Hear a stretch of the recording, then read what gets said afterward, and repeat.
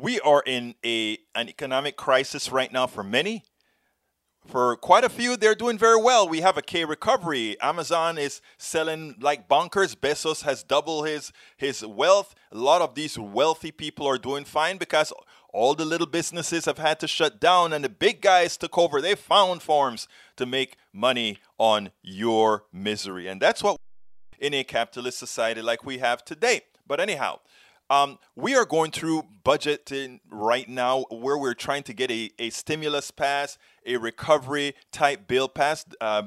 President Biden is working on that right now. The problem is we're not getting Republican support because Republican wants to put their tenets in there. They want to make it smaller just so that it's smaller. Of course, when it is time to give the big tax cuts, bigger is better because somehow they're going to pay for themselves, even as history and science has told us that that will not happen, that cannot happen, that's just not how economies work. Anyhow, this article is titled, Why has, let's see, why are Republicans president so bad for the economy? And it's subtitled, GDP, Jobs and Other Indicators have all risen faster under Democrats for nearly the past century. The second paragraph is probative. It says, it's true about almost any major indicator, gross domestic product, employment, incomes, productivity, even stock prices. It's true if you examine only the precise period when a president is in office, or instead assume that a president's policies affect the economy only after a lag and don't start his economic clock until months after it takes office. The gap holds almost regardless of how you define success. Two economic professors at Princeton, Alan Blinder and Mark Watson, write, they describe it as startlingly large. And if you want to see it graphically, what we have here, it says that if you look at the top 6 presidents, the economy of the annual growth rate for the top 6 presidents are Democrats. And only Obama fall under that between 3 presidents, Nixon, Reagan, and Ford, and that was because of the catastrophe that he had coming into the office. But the article continues and it said, and it points out something important. Since 1933, the economy has grown at an annual average rate of 4.6% under Democrats and under 2.4% under Republicans. In other words, Democrats grow the economy almost twice as fast as Republicans. You would want to think that history is probative and you want to follow the policies of the people who constantly, of that president who constantly have that sort of an outcome.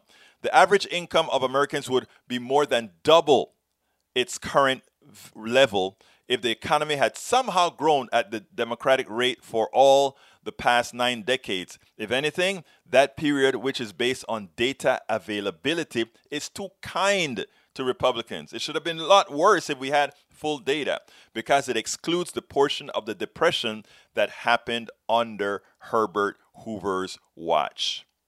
Probative. The 6 presidents who have presided over the fastest job growth have all been Democrats. They are Roosevelt, Johnson, Carter, Truman, Kennedy, and Clinton. I want you to think about this. Everybody used to like to talk about the Reagan miracle, how great he did for the economy. Clinton's economy beat Reagan's economy. But somehow, because he had his picadillos, somehow Reagan had this mystique. And of course, Republicans are much better marketers. They were able to market for people to believe that Reagan was this great guy. Even Nixon beat Reagan. But you'd never know. Reagan had that mystique. But anyhow, the 6 presidents who have presided over the fastest growing markets have all been Democrats. As you can see above, that's the graphs up there. The 4 presidents who have presided over the slowest growth have all been Republicans. Trump, Bush 1, Bush 2, and Eisenhower. What's funny is Trump is negative. So Trump blew away the economy with his incompetence, with the way he handled the coronavirus and all the other issues. He is, in fact, turning out to be the worst president America has ever seen, both economically and morally. So it turns out economically, morally, and ethically is what I should say. So it's turning out that America made the right choice this time, but we almost didn't, based on this electoral college that is a fraud to American people. Anyway, so what are the theories First, according to the article, it is worth rejecting a few unlikely possibilities. Congressional control is not the answer. The pattern holds regardless of which party is running Congress. Deficit spending also does not explain the gap. It is not the case that Democrats juice the economy by spending money and then leave Republicans to clean up the mess. The converse is actually true. Ask about what happened after Reagan. Asked about what happened under Bush too. They've cratered economies, and it's always the Democrats building it back up. Again, the numbers are probative.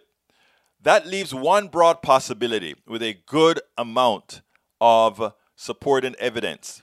Democrats have been more willing to heed economic and historical lessons about what policies actually strengthen the economy, while Republicans have often clung to theories that they want to believe, like the supposedly magical powers of tax cuts and deregulations. Democrats, in short, have been more pragmatic. They understand the speed of money. If I put money in the hands of those who have the least, what happens is they spend it right away. And spending money does what? It creates circulation in the economy. Economic activity is a circulation of money, and thus far, a better economy. You give the money to the top, they trickle down some, let's see, maybe I'll build a factory that employ a few people, but if we don't know where the demand is, well, we can't build a factory till the demand comes. But if the people don't have money, the demand never comes. And that's why it doesn't take rocket science to understand this. Economists have to look at more numbers in detail so they can give you an exact answer. But you can also look in the aggregate. You can actually postulate what you see based on activity. Now, Democrats have also been more aggressive about job creating investment. You'll see them talk about, let's do something to create jobs. The Republicans always let the private sector take care of creating jobs at their will. In other words, they're not working in public interest. They're working in the private sector works in the interest of profit. There's nothing wrong with that.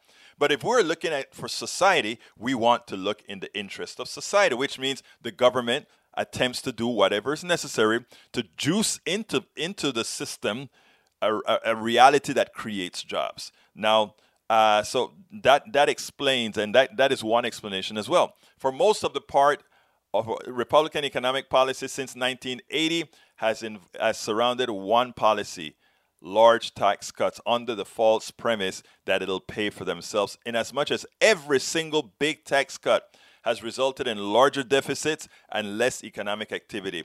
Here's the bottom line.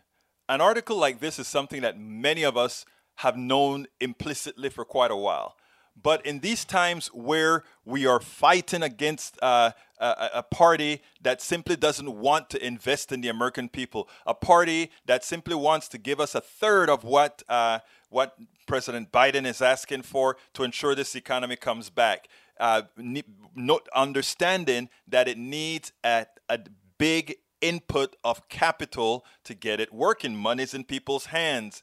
Support for businesses, small businesses that are failing. We need those things. In these times when we know there's a party that have made the necessary policies to lift up an economy, why aren't we talking about this in the media, in the mainstream media? Americans need to know this. You would not be able to convince a Republican that their policies have actually hurt most of their own people. But just putting the data out there and putting it en masse, putting it all the time. That's one thing Republicans know how to do. Repeat, repeat, repeat, and their fallacies become reality. Well, I think progressives, Democrats need to repeat, repeat, repeat so that the real truth become the reality of those who have a hard time breaking away from a false reality. We spend a lot of time deconstructing the news, trying to parse it into a form that everybody can understand. We try to find those little nitpicks where it flies above the fray, etc. If you really like these videos that we do, I want to ask a big favor. Please go ahead, number one, subscribe to our channel, and number two, please join if you can. Thank you so kindly for watching. Keep watching. Please remember to share. We must populate the entire internet with our progressive message, a message that we know is what most Americans say that they want. So help us, please join.